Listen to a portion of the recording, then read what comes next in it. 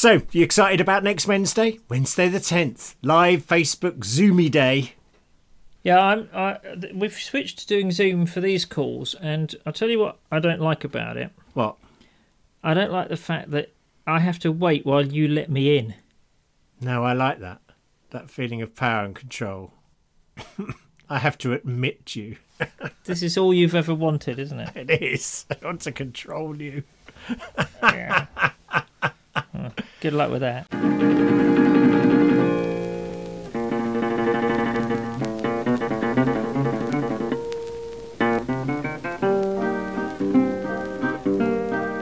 Okay, episode 118, over to you. Welcome, everybody, to episode 118. I've got a bad back. Oh, everything no, hurts. I'm doing this through pain. I think we all understand that men have incredibly high pain thresholds. Yeah, we do. We don't whinge about things, so I'm suffering. Oh, well, mate, I'm sorry to hear that. Anyway, where were we? 118. Yeah, I think so. Yeah. He's Nick Page and I'm Joe Davis. I'm just filling in the gaps for you here. Thank you very much. Thank you. You're helping out an injured man at the moment. Yeah, no, I'm sorry. Why have you got a bad back? What have you been doing now? Well, this is the thing. It's really painful today, but I never do it doing anything strenuous or heroic. I never do it like that. I don't... Yeah. You know, I do it either picking up a bit of paper. I could, be shifting rocks and it would never affect me. Yeah. The other way I could do it is if I held a Bible in the wrong way. And I don't know if you've seen any of that this week. Oh, it's so depressing, isn't it? I know we don't stray into the world of politics on this podcast, and, wisely so, but at what point do you just have to say, enough's enough? Do you know what I mean? Yeah. The Bible is a political book. You can't get it. I know people want to say you shouldn't mix, religion and politics, but if you can read the Bible without seeing it as an immensely political, I just don't know how you can do that. Justice is the dominant theme, beginning to end, really. So, yeah, sometimes stuff happens and it's just so awful and so appalling, and there's nothing to laugh about in this, is it? At the moment, it's just unbelievable what's going on. Our thoughts are certainly with friends living in those areas and with people in America going through this, and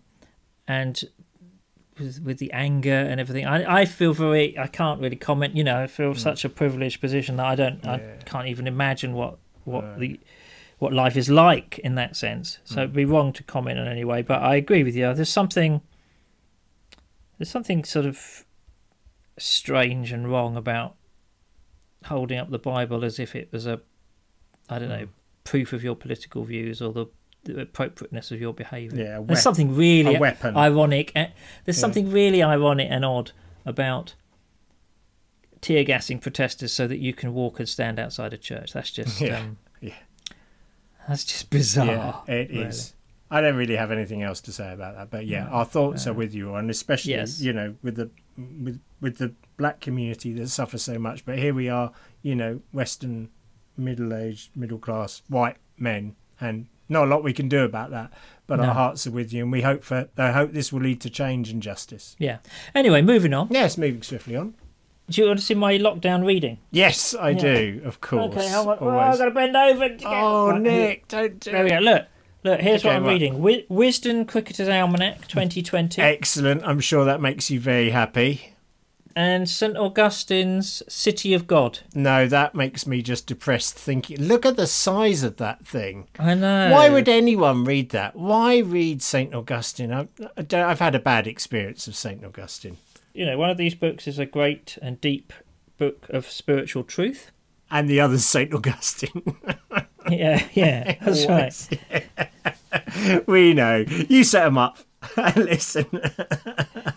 You'll put him in the back of the net. I'm quite enjoying Augustine, actually. He's all right. He's all right. He's wrong on so many levels, but at least he's you can romp through it a bit. When it's that big a book, you don't feel like you have to read every line. Really. Well, I don't understand that method of reading. I read very slowly, and I read every line at least once. Anyway, that's very good for you. Yeah, good. I saw something that you would like. Have you heard of a film called A Boy Called Sailboat? No. Well, this is frankly quite a random film, but I do think it's a Nick film, character study. Little boy, he finds a guitar, goes to visit his grandmother, and she says to him, "Write me a song." And he writes a song, and does it have mystical, magical qualities? We just don't know. But it's an amazing story with really great characters, and I just think you'd like it. Very random film indeed. A Boy Called Sailboat. Okay.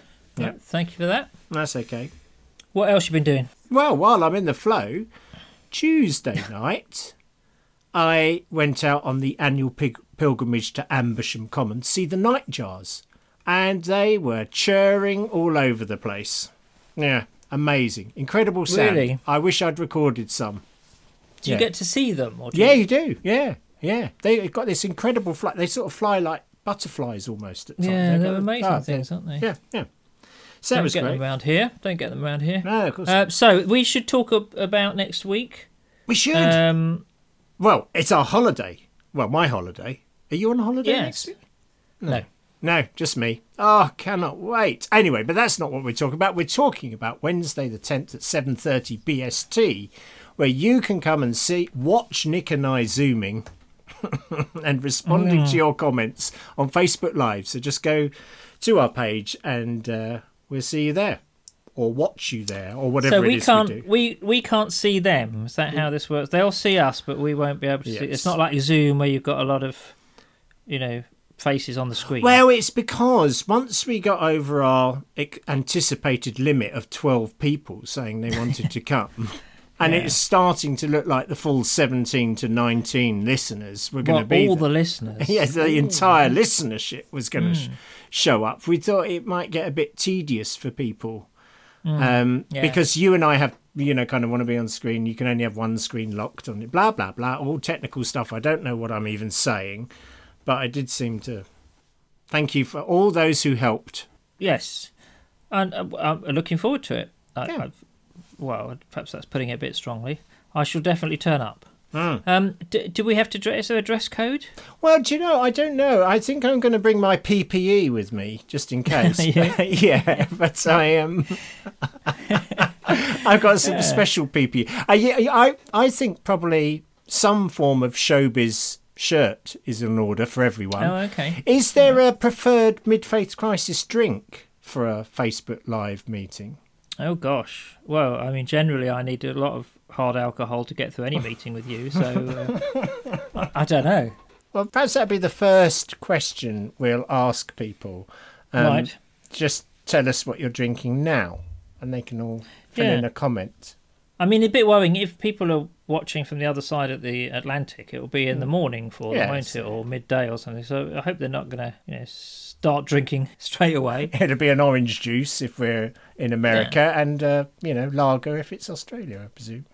Well, it's always lager, isn't it? Aren't there cornflakes in Australia? Talking of which, shall we get into the feedback? Shall we? Yes. You mean the Aussie-based feedback? The Aussie-based feedback to start with, yes. We got a lot of feedback on this show, all of it very good. Let's kick off with Shane. In fact, that's if it's feedback you're wanting to hear in this episode, you've come to the right place. Because that's what we're going to do. So Shane, he says, hello, gentlemen. Yes, the annoying Aussie. Here again. Anyway, I'm ignoring all his stuff about sport because I think the thing is, Shane, that's the only thing that makes you annoying. You're a lovely chap, but when you keep reminding us how good you are at sport and how woefully inadequate we are, you just do. It does get annoying. So he says the debate on belief versus action is an interesting one, and I must lean with Nick that belief is first, action is second. I am no great saint, quite poor actually, but within myself it is my belief and convictions of a God who for the most part I do not understand, who frustrates me at times beyond my ability to bear, but nor can I truly live without him. I find that time and time again, when life is too much and the voices before me are stark, or what some would say big sin is so tempting, that in those moments of desperation I fall on my God-given convictions. I choose my belief to guide my actions to myself and others.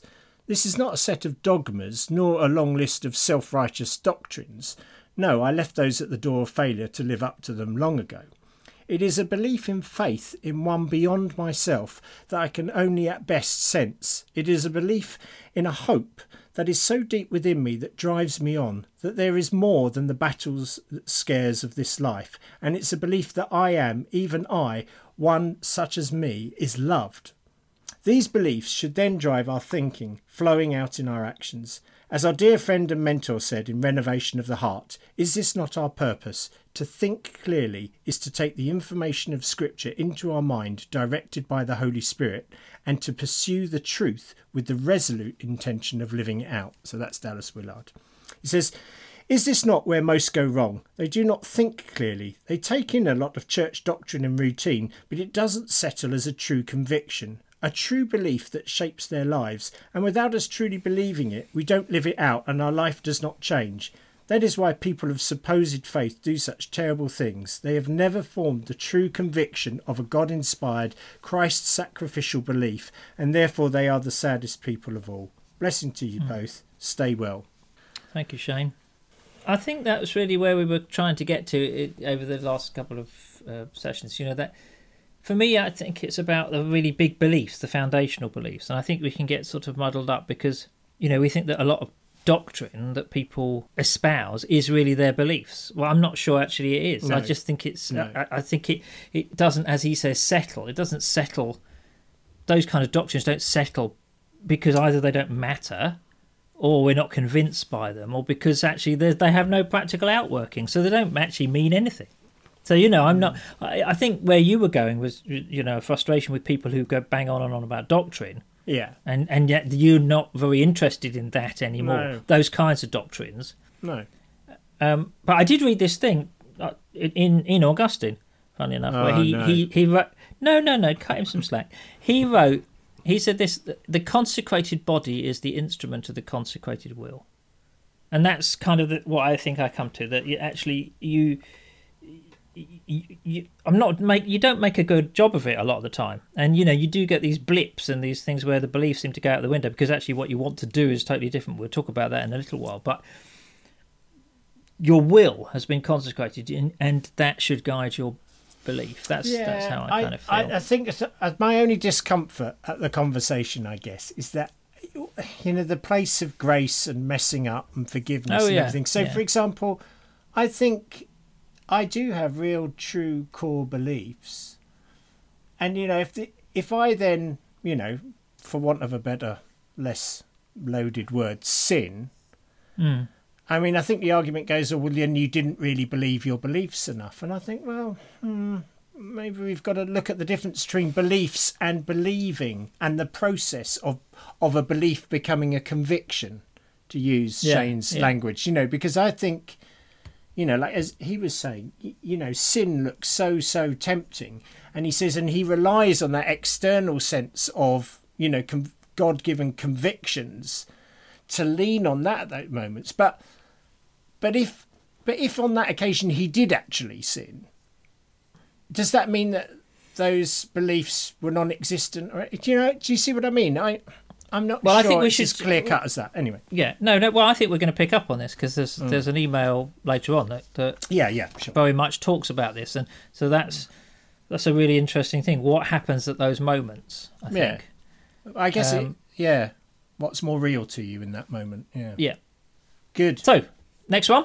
Well, this is from John, who says, hi, Joe and Nick. Hope this finds you both well. I've enjoyed listening to your podcast from the very beginning. It's often given me much to think and laugh about. And he says, I've just listened to your episode from the 23rd of May, where you two have a discussion, in inverted commas. That means that we had a bit of a row, didn't we? About whether it matters what we believe. Can I ask a question? Does it matter if one of us is believing the wrong thing? Now, he says this, as a scientist, I could prove to most people beyond reasonable doubt that cork floats in water because I can repeat the experiment. But I can't do this with Jesus and his divinity. It is possible that he is God, was with the Father and Spirit at the creation of the earth, left that place and became limited by being a human for 30-odd years, and has returned to be with the Father and the Spirit.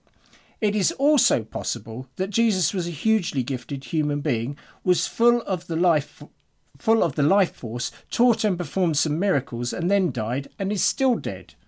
Now, I can't prove either of these is true or untrue. I can give some evidence, but I can't give proof. But it is likely one of them is true. Doesn't that matter? He says. If I believe that Jesus was God in the sense Nick was arguing, and he isn't, then I would want to know that.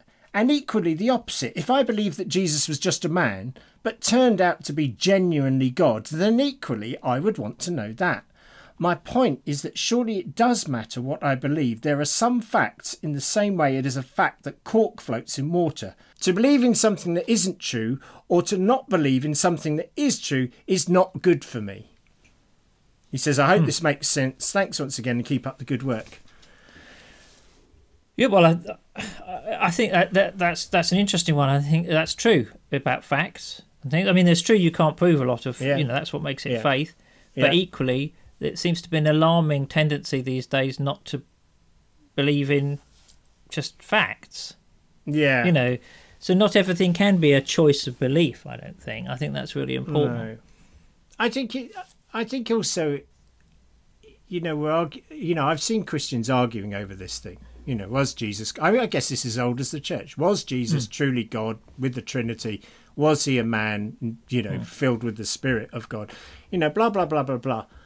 It's one of those things I think, I don't know, and it might not matter. But my point is simply this, am I a loving man? Am I a loving human being?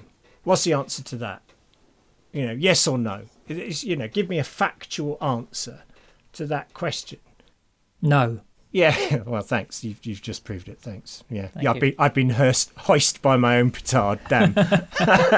No, but the point is sometimes, but perhaps a bit. There are some things in life that just that approach to life, that rational approach, will let you down.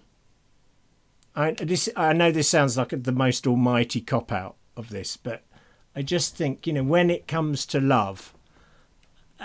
It's difficult to quantify factually, so, yeah. Are we talking here about the difference between belief and knowledge?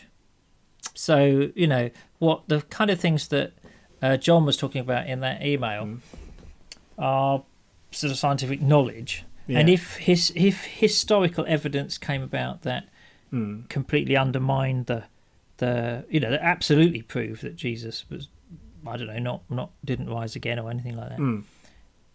You'd be dealing with that kind of knowledge. As that thing is not there, what you're dealing with is eyewitness testimony, which you can take on trust or not, which you can believe in or not. Exactly. Yeah. So that for me is the difference. I believe in the gospel accounts. I can't prove them. Yeah. And I don't think anyone ever will. Yeah. But yeah. Anyway, it's interesting. Lots to think about. I wish we had a philosopher handy. Yes. So I'll do the next one, shall I? Yeah, why not? This is from Angus. Now, Angus is really good, and as usual with Angus, quite long. Yes. And detailed email, beautifully structured. And one of the things I liked about the email was he likened me to Plato and you to Aristotle. Well.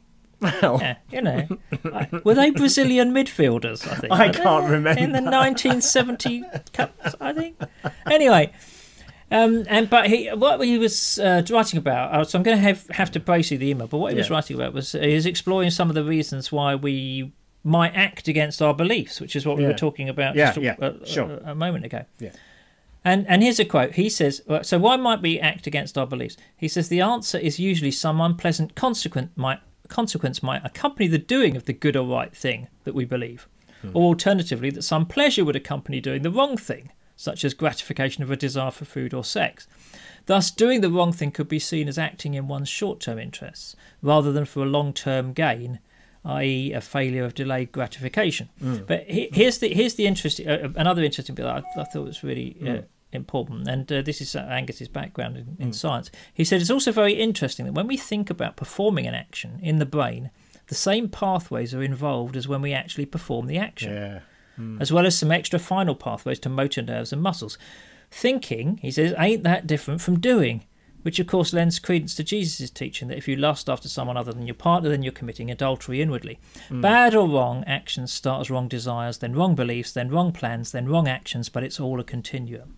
Yeah. And he went on to look at how some sort of doctrinal beliefs, particularly how we view God, might affect our behaviour, including God as a personal being, and in Angus's view, a he. But we'll leave that aside because you'll get all frothy and angry. Don't get me going on that. But I think that's it, and that's what we were talking about earlier. Yeah. You know, if those moments when you act against some of your most cherished beliefs about who you are and who you want to be and who God is, because the short-term gain, as you see it, is so strong.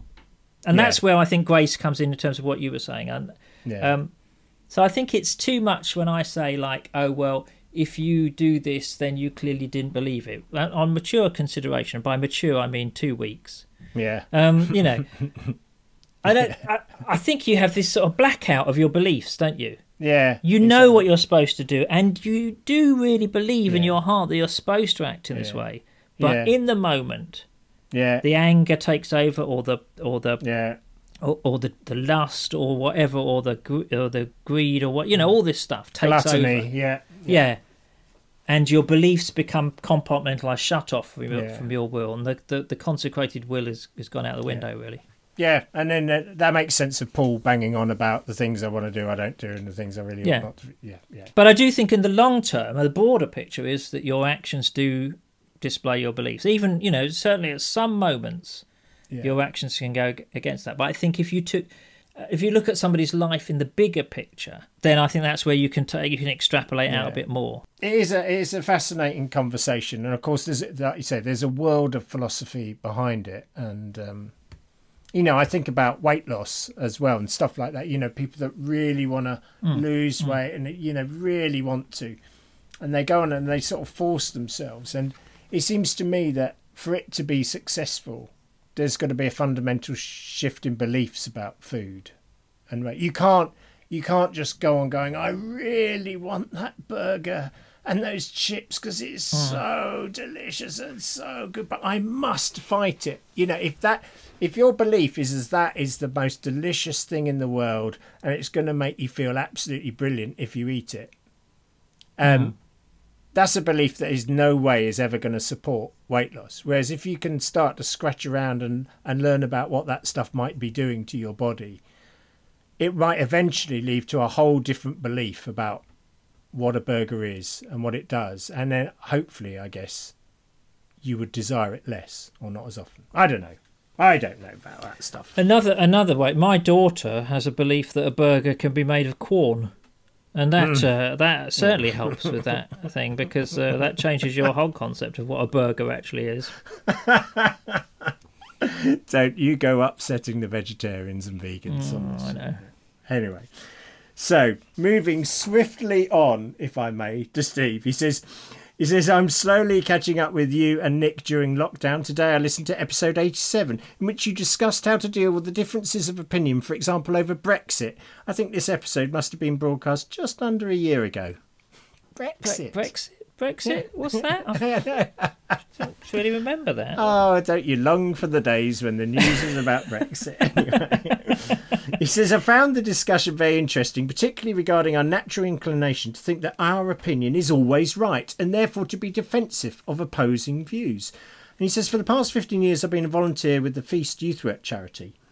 He's given a website address there, and he says, our aim is to bring young people from different faith and cultural backgrounds together to share food, fun and dialogue in order to break down any barriers of misunderstanding, prejudice or fear that may have developed in the bubbles in which we sometimes or often reside. And then he talks about these guidelines. He says, over the years we found that these guidelines enable us to state sometimes very strong opinions, but in a way that don't threaten someone else's view, which may of course be very different to ours. I think that one that stands out to me is the one that says, do not treat someone as a spokesperson for their faith or culture. Yeah. And he says the inverse is also helpful. I am not a spokesperson for my faith or culture. I will tell you what I believe, but not what others believe. That's up to them to tell their story. And he said this approach seems to help break down the stereotype that all Christians think this or all Muslims think this. And he said he had some, really revolutionary changes in young people's lives over the years. It's an amazing thing. Perhaps we can put those guidelines up on the website. Yeah, well, it sounds like amazing work. It's gone international. He talks about that. I think that's a really good, particularly that one about I'm not don't treat me as a spokesperson for the culture. I'm not and not. It's great. And I do feel that with this podcast a bit, don't you? I mean, I do think. Yeah. These are my views. They're not. No, exactly. I'm only a representative for the Church of Nick. That's it. Yeah, exactly. Yeah. It's a very small and struggling church, and I have to say that some of the members aren't giving enough, if I'm honest. And but I don't know, how far do you feel that you're speaking on behalf of a group when you do this stuff? No, I don't. No, I don't at all. I think it's us, and I think I don't even suppose there is a in any way a sort of homogenous mid-faith crisis community. We're all so different, but what we can do is sort of bandy together in a podcast like this and give one another support. So there it is. It's a safe place to question and to talk about things, and no question is off limits. Well, talking of questions, yes. Shall I do the next one? Yeah, from Rachel. Yeah. Okay. I gave her a number, you may notice, because there are many listeners to the show called Rachel. Okay. This is Rachel number 56, apparently, according to Joe's numeric system. I don't know how. It rather worries me how he's cataloguing all these Rachels. I hope she's on it. It's worrying like stalking. Anyway, hi, Joe and Nick. I love PC Anon's theology of I don't know. Yeah, it was great, wasn't it? Yeah. This should definitely be a required module for all prospective reverends. Yeah. Amen. It made me think, why do we find it so hard to ask questions? And do we seem to be programmed to feel the need to provide the answer? Jesus asked hundreds of questions. He was also asked tons of questions and rarely gave a direct answer, often answering a question with another question. Did he? I don't know. Are you saying he did? I don't know. Are you? Sorry. I love this about Jesus, but it infuriates me, frustrates me that we don't seem to be encouraging genuine questioning in churches, and we fall into the trap of always needing to provide the right answer. Yeah. I think this is perhaps a cultural thing, and we need to unlearn the idea of there being a right and a wrong, which seems to be so deeply embedded in our faith culture. It's so much more complex and more exciting than that. Anyway, thank you both again for your podcast. Questions raised, no questions answered. That's true enough, isn't it? But weirdly seems to be drawing me even closer to the God who I know loves me. Great. Good stuff. Thank you, Rachel. Yes. Thank you, Rachel, number 56. There was a quote in Annie Dillard's book, Pilgrim at Tinker Creek. Oh yeah. Where she takes a quote from the Bible. It's slightly out of context, but I think it's a wonderful thing. It's from who's it from? Is it from Ezekiel? So I'll find the right one when I put the link up. But it talks about how he excoriates false prophets who he says you haven't gone to the gaps. What he means is you haven't gone to the hard places of the walls, the gaps in the walls where there were, there are all these. But she sort of interprets it as, our call is to go to the gaps, the mystery places, the bits where things are hard and tough, and where there's no ease. You can't sit easily there, and true prophets go there. And I just found that a really rich image, that we have to be intentional about going to the gaps. Yeah, absolutely. I was talking to someone just yesterday morning about leadership, and we were talking about how vulnerability is so much more powerful in leadership than certainty. Yes. In fact, and there were times when you need both, but or to choose one or the other. But vulnerability really communicates. So I was going to ask you about how you. That non-questioning culture within a church, from a church leader's point of view. And how do you think you dealt with that during your reign as pastoral El Supremo, as I believe absolutely. You were called? Yes, I insisted on that. El Pastorale. I said, "Hey, gringo, let us go to the dark place together." We go to the gaps. Yeah. Questions. How do you deal with them as a leader? Here's my non-professional answer. I listened to them. I mean, I really did listen to them hard. It's like that. Am I a loving person? Some things don't really need an answer. And sometimes the question someone presents with isn't the real question anyway. So, you can actually be answering a question sometimes that's not really a question, or isn't the question. Yeah. Okay. I think the unhealthy relationship between pastor and congregant is parent-child. Yeah. I'm the expert. Let me tell you how it is. Come on, bring your questions to me. You know, you want to know what 2 plus 2 is? It's 5. Listen to me. I know the truth. You know. So I think that is not my style and not my preferred option. I think I am a fellow human being and traveller, and you've got some questions, and you've got some questions underneath the questions you're presenting with, and let's find out why that's important, and let's sit with the questions. That sounds woefully inadequate, doesn't it? But that's what I did. No, and I think it's the other thing is that churches, I mean, questions by their very nature can be destabilising. You know, they can be upsetting. But I think unanswered questions or unaddressed questions can be even more disturbing. It's just they don't do it at a big level. But what they do is they disturb the individual, and they'll sit there and they'll gnaw away. They'll be like a splinter that eventually goes septic on something and poisons the whole relationship. And all because the person didn't feel that they could ask that question. No, and it's really good to ask questions. You know, I mean, I'm thinking about the laments in the, you know, how long? Oh Lord. No, there wasn't an immediate answer to that question, but wasn't it pretty healthy for them all to get together and just start shouting and chanting and singing how long? Yes. Together. Yes. I think it probably was. Yeah. Yep, great. Okay, let's gosh, we're covering some ground here today, aren't we? So, am I up for this one? Yeah, you do this one. Okay, from Helen. She says, "Dear Joe and N," like it. She saved herself so much time there as well. It says, if you want to cause real consternation among Christians who profess that the Holy Spirit is God, start a prayer with, "Holy Spirit, we worship you and ask you." She says, "They will come up to you afterwards with 10 reasons why it's not acceptable to pray this way. Oddly enough, they don't seem to accept the argument that even if the Holy Spirit is God, then it's okay to pray to him or her." He says, "I personally have 3 very distinct members of the Trinity and almost always pray to Jesus. But what really, really riles me is at communion when someone prays, 'Father, thank you for dying on the cross.' I want to leap up and tell them this is I can't even say this. Patripassianism. Thank you. And they would have been executed as a heretic for this in past times." And she says, "When I first became a Christian, I had 4 people in the Trinity." And she says, this is a heresy that isn't in the books. "There was God, big and scary, Jesus, my friend, the Holy Spirit, who nuked Ananias and Sapphira and did miracles and spectacular scary things, and was therefore on the God side of the equation. But when I asked what the little warm glow was I had inside me after I was converted, I was told that was the Holy Spirit, which did not compute. So I decided that there has to be Jesus, Holy Spirit, to be on the friendly side of things, hence 4 people in my Trinity." It's like 2 aside, really, isn't it? It's like doubles at tennis. Hope the technological hitches are vanquished for your sakes next time, and do keep going on with the podcast. I mean, I wrote back to Helen with the whole thing about, Rublev's icon. What about Rublev's icon? Well, he depicts the 3 angels who come to visit as the 3 members of the Trinity. So it's this incredible icon. In fact, here it is on my wall. It's the only icon I have up. The original? Yes, I stole it. I know. Well, don't tell Rublev. He'll be very upset.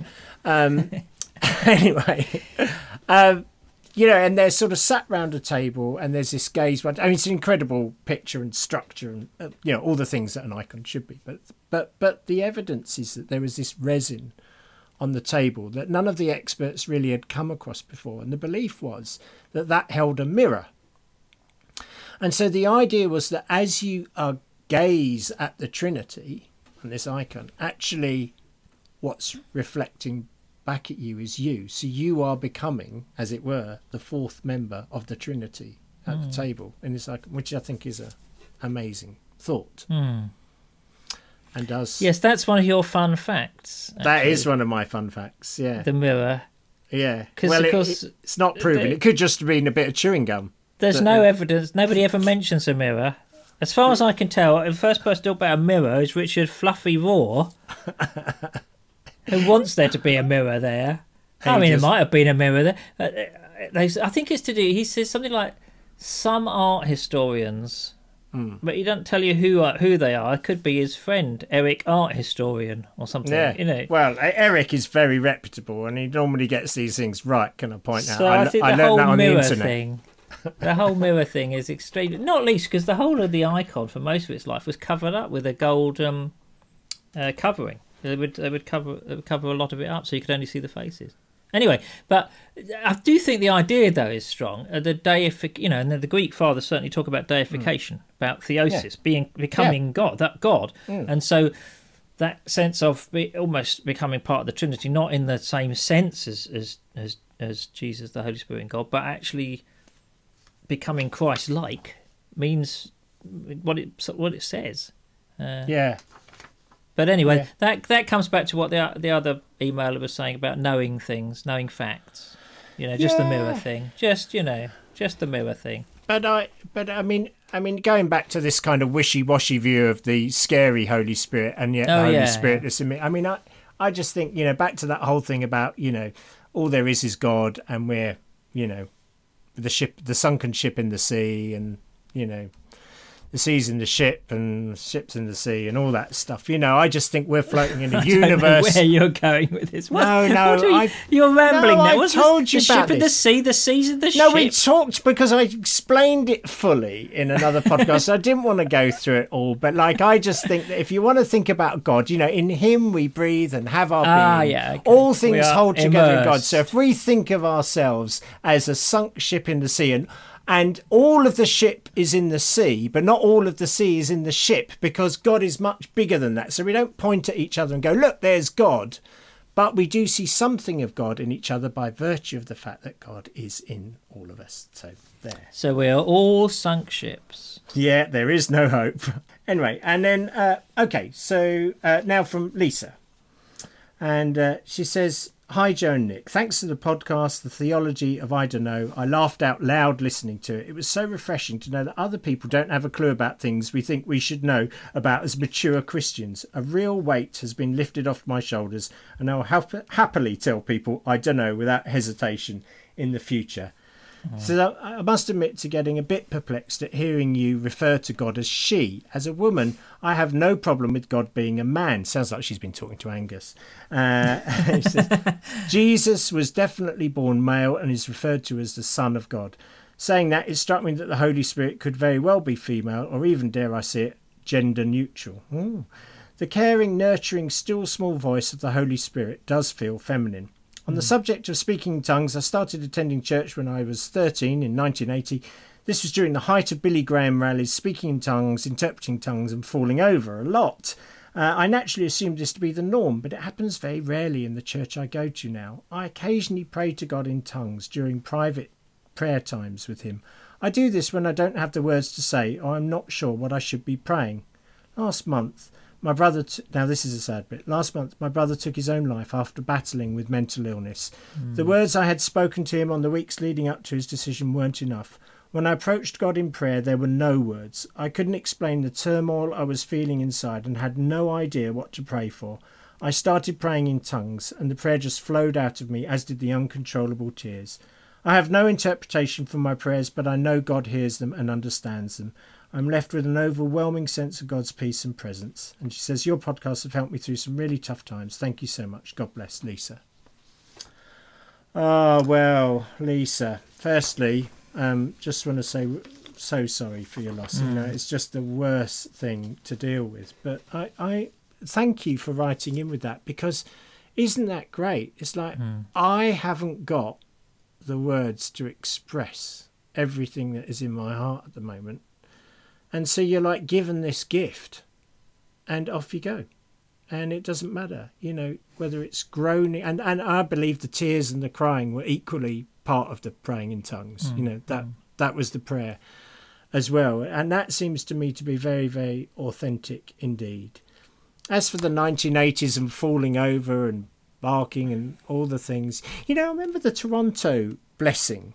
And you know, the one of the things that was laughter. Do you remember? You know, yes. And I kind of think, well, that's quite a good gift for God to give a kind of British nation. You know, the kind of stiff upper lip, tight lip, non-emotional.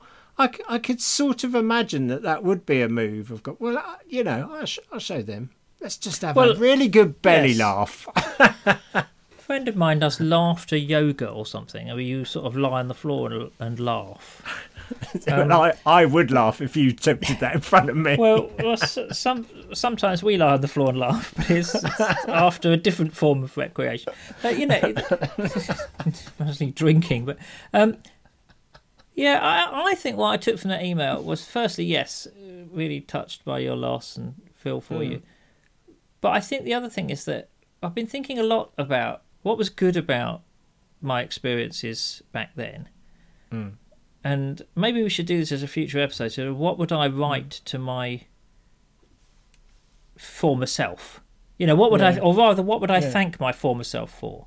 What kind of places I went, or what kind of experiences I had, what would I thank my former self? Because I think it's very easy in mid-faith crisis to sort of look back and go, oh, well, that was the thing I did then. That was what we did then. We didn't know any better. We were a bit daft, and all this kind of stuff. But I think a lot of it was incredibly formative, and I think one always has to be open to those experiences coming back in mid-faith crisis, or they'll be different, and our attitude to them would be different, I guess. But what Lisa's email shows, I think, is the necessity for unvocalized prayer. When you don't have anything else to say. And the thing about being perplexed about hearing me refer to God as she, I mean, I try to be careful and not I'm not trying to be right on and cool and ultra liberal or anything like that. I just think, a certain part of my own journey, thinking of God as a man isn't, I am a man, so why would that ever be a problem? Point number one. Point number two, it's helpful at certain stages of the journey to just know enough and to think, no, that is absolutely unquestionable. That's the thing with mid-faith crisis. Some things aren't questionable for a while, and that's okay. God's gentle with us. God's loving. So, we have what we need to have at that time. But if, as you go through life, the masculine imagery becomes too much, I genuinely think it's very legitimate to explore Mother God. I really do. But not to throw that out to everyone as you're wrong to just think of God as a man and masculinity. I think that's the thing. Just makes you a pain in the neck, really. But, yes, and you can be. Yes, well, I do perplex people, but I don't intend to. Okay. No, you're not really. So we're going to end with this. We're going to end with an email from a different John. Yes, exactly. And we will make it the last thing because it's got a really nice poem at the end. So thank you for listening, everybody. And before we get into this, and thank you to all of you who contribute. That's remarkably kind of you. Thanks to everybody who writes in, because the last few weeks we just had some amazing feedback, and we're very grateful for that. We are, and we hope to see you on Wednesday. Yeah. We ought to say Joe is taking a break, so next week we probably won't be doing a podcast. We'll do the live stream or whatever it is, and then we'll take a break, and then we'll be back after that with an interview with Jeff Lucas. Yes, indeed. Talking of our younger selves and our early days in sort of the Christian world, was a big figure. Hey, he still is a big figure, I suppose. He is. But he's fabulous. Anyway, so Joe's done an interview with him. So let's end with this email from, as Joe calls him, a different John. You see, you gave Rachel numbers, but you're not numbering the Johns here. No, I did not. It's just there's been so many Johns, I just haven't numbered them all. But I would think it's safe to say he's John 98. John 98, okay. Yeah. And he says this. Dear Joe and Nick, firstly, it's about time I said a hearty thank you for the marvellous pod that you cast. I was a late arrival to the ball that you've been having, cutting in on the action about episode 50. It was Nick who pointed me in your direction after you mentioned the podcast in a talk he gave at a writer's weekend. Oh, yeah. In terms of my faith journey, I've been in this place of faithful doubt, or doubtful faith, for probably a decade, following a series of unfortunate events. Over the last couple of years, I've begun to settle into a place where I can aim at following Jesus and where I don't have to be right to have an answer about everything. I loved the theology of I don't know from PCN on, mentioned in episode 117. That summed it up nicely. Recently, I had an interesting experience whilst in the socially distanced queue outside my local supermarket. It's only a little thing, but it really made an impression that has stayed with me. A friend encouraged me to write it down, so I did, and here it is. And he says, he gives a little note and says, please note there are 2 titles. I had to change the second as some people missed the implied reference to Exodus 3. But our podcast listeners are very clever, they would get that. Anyway, and he calls it either Sainsbury's 0930 or Supermarket Bushfire. 6 to 20 feet apart in the stillness.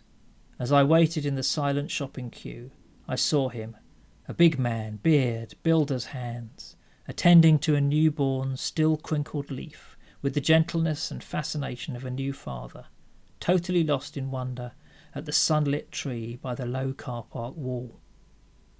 And do I regret that I did not speak with him? No. And do I regret that I did not also study this marvel? No. This I regret. I left my shoes on.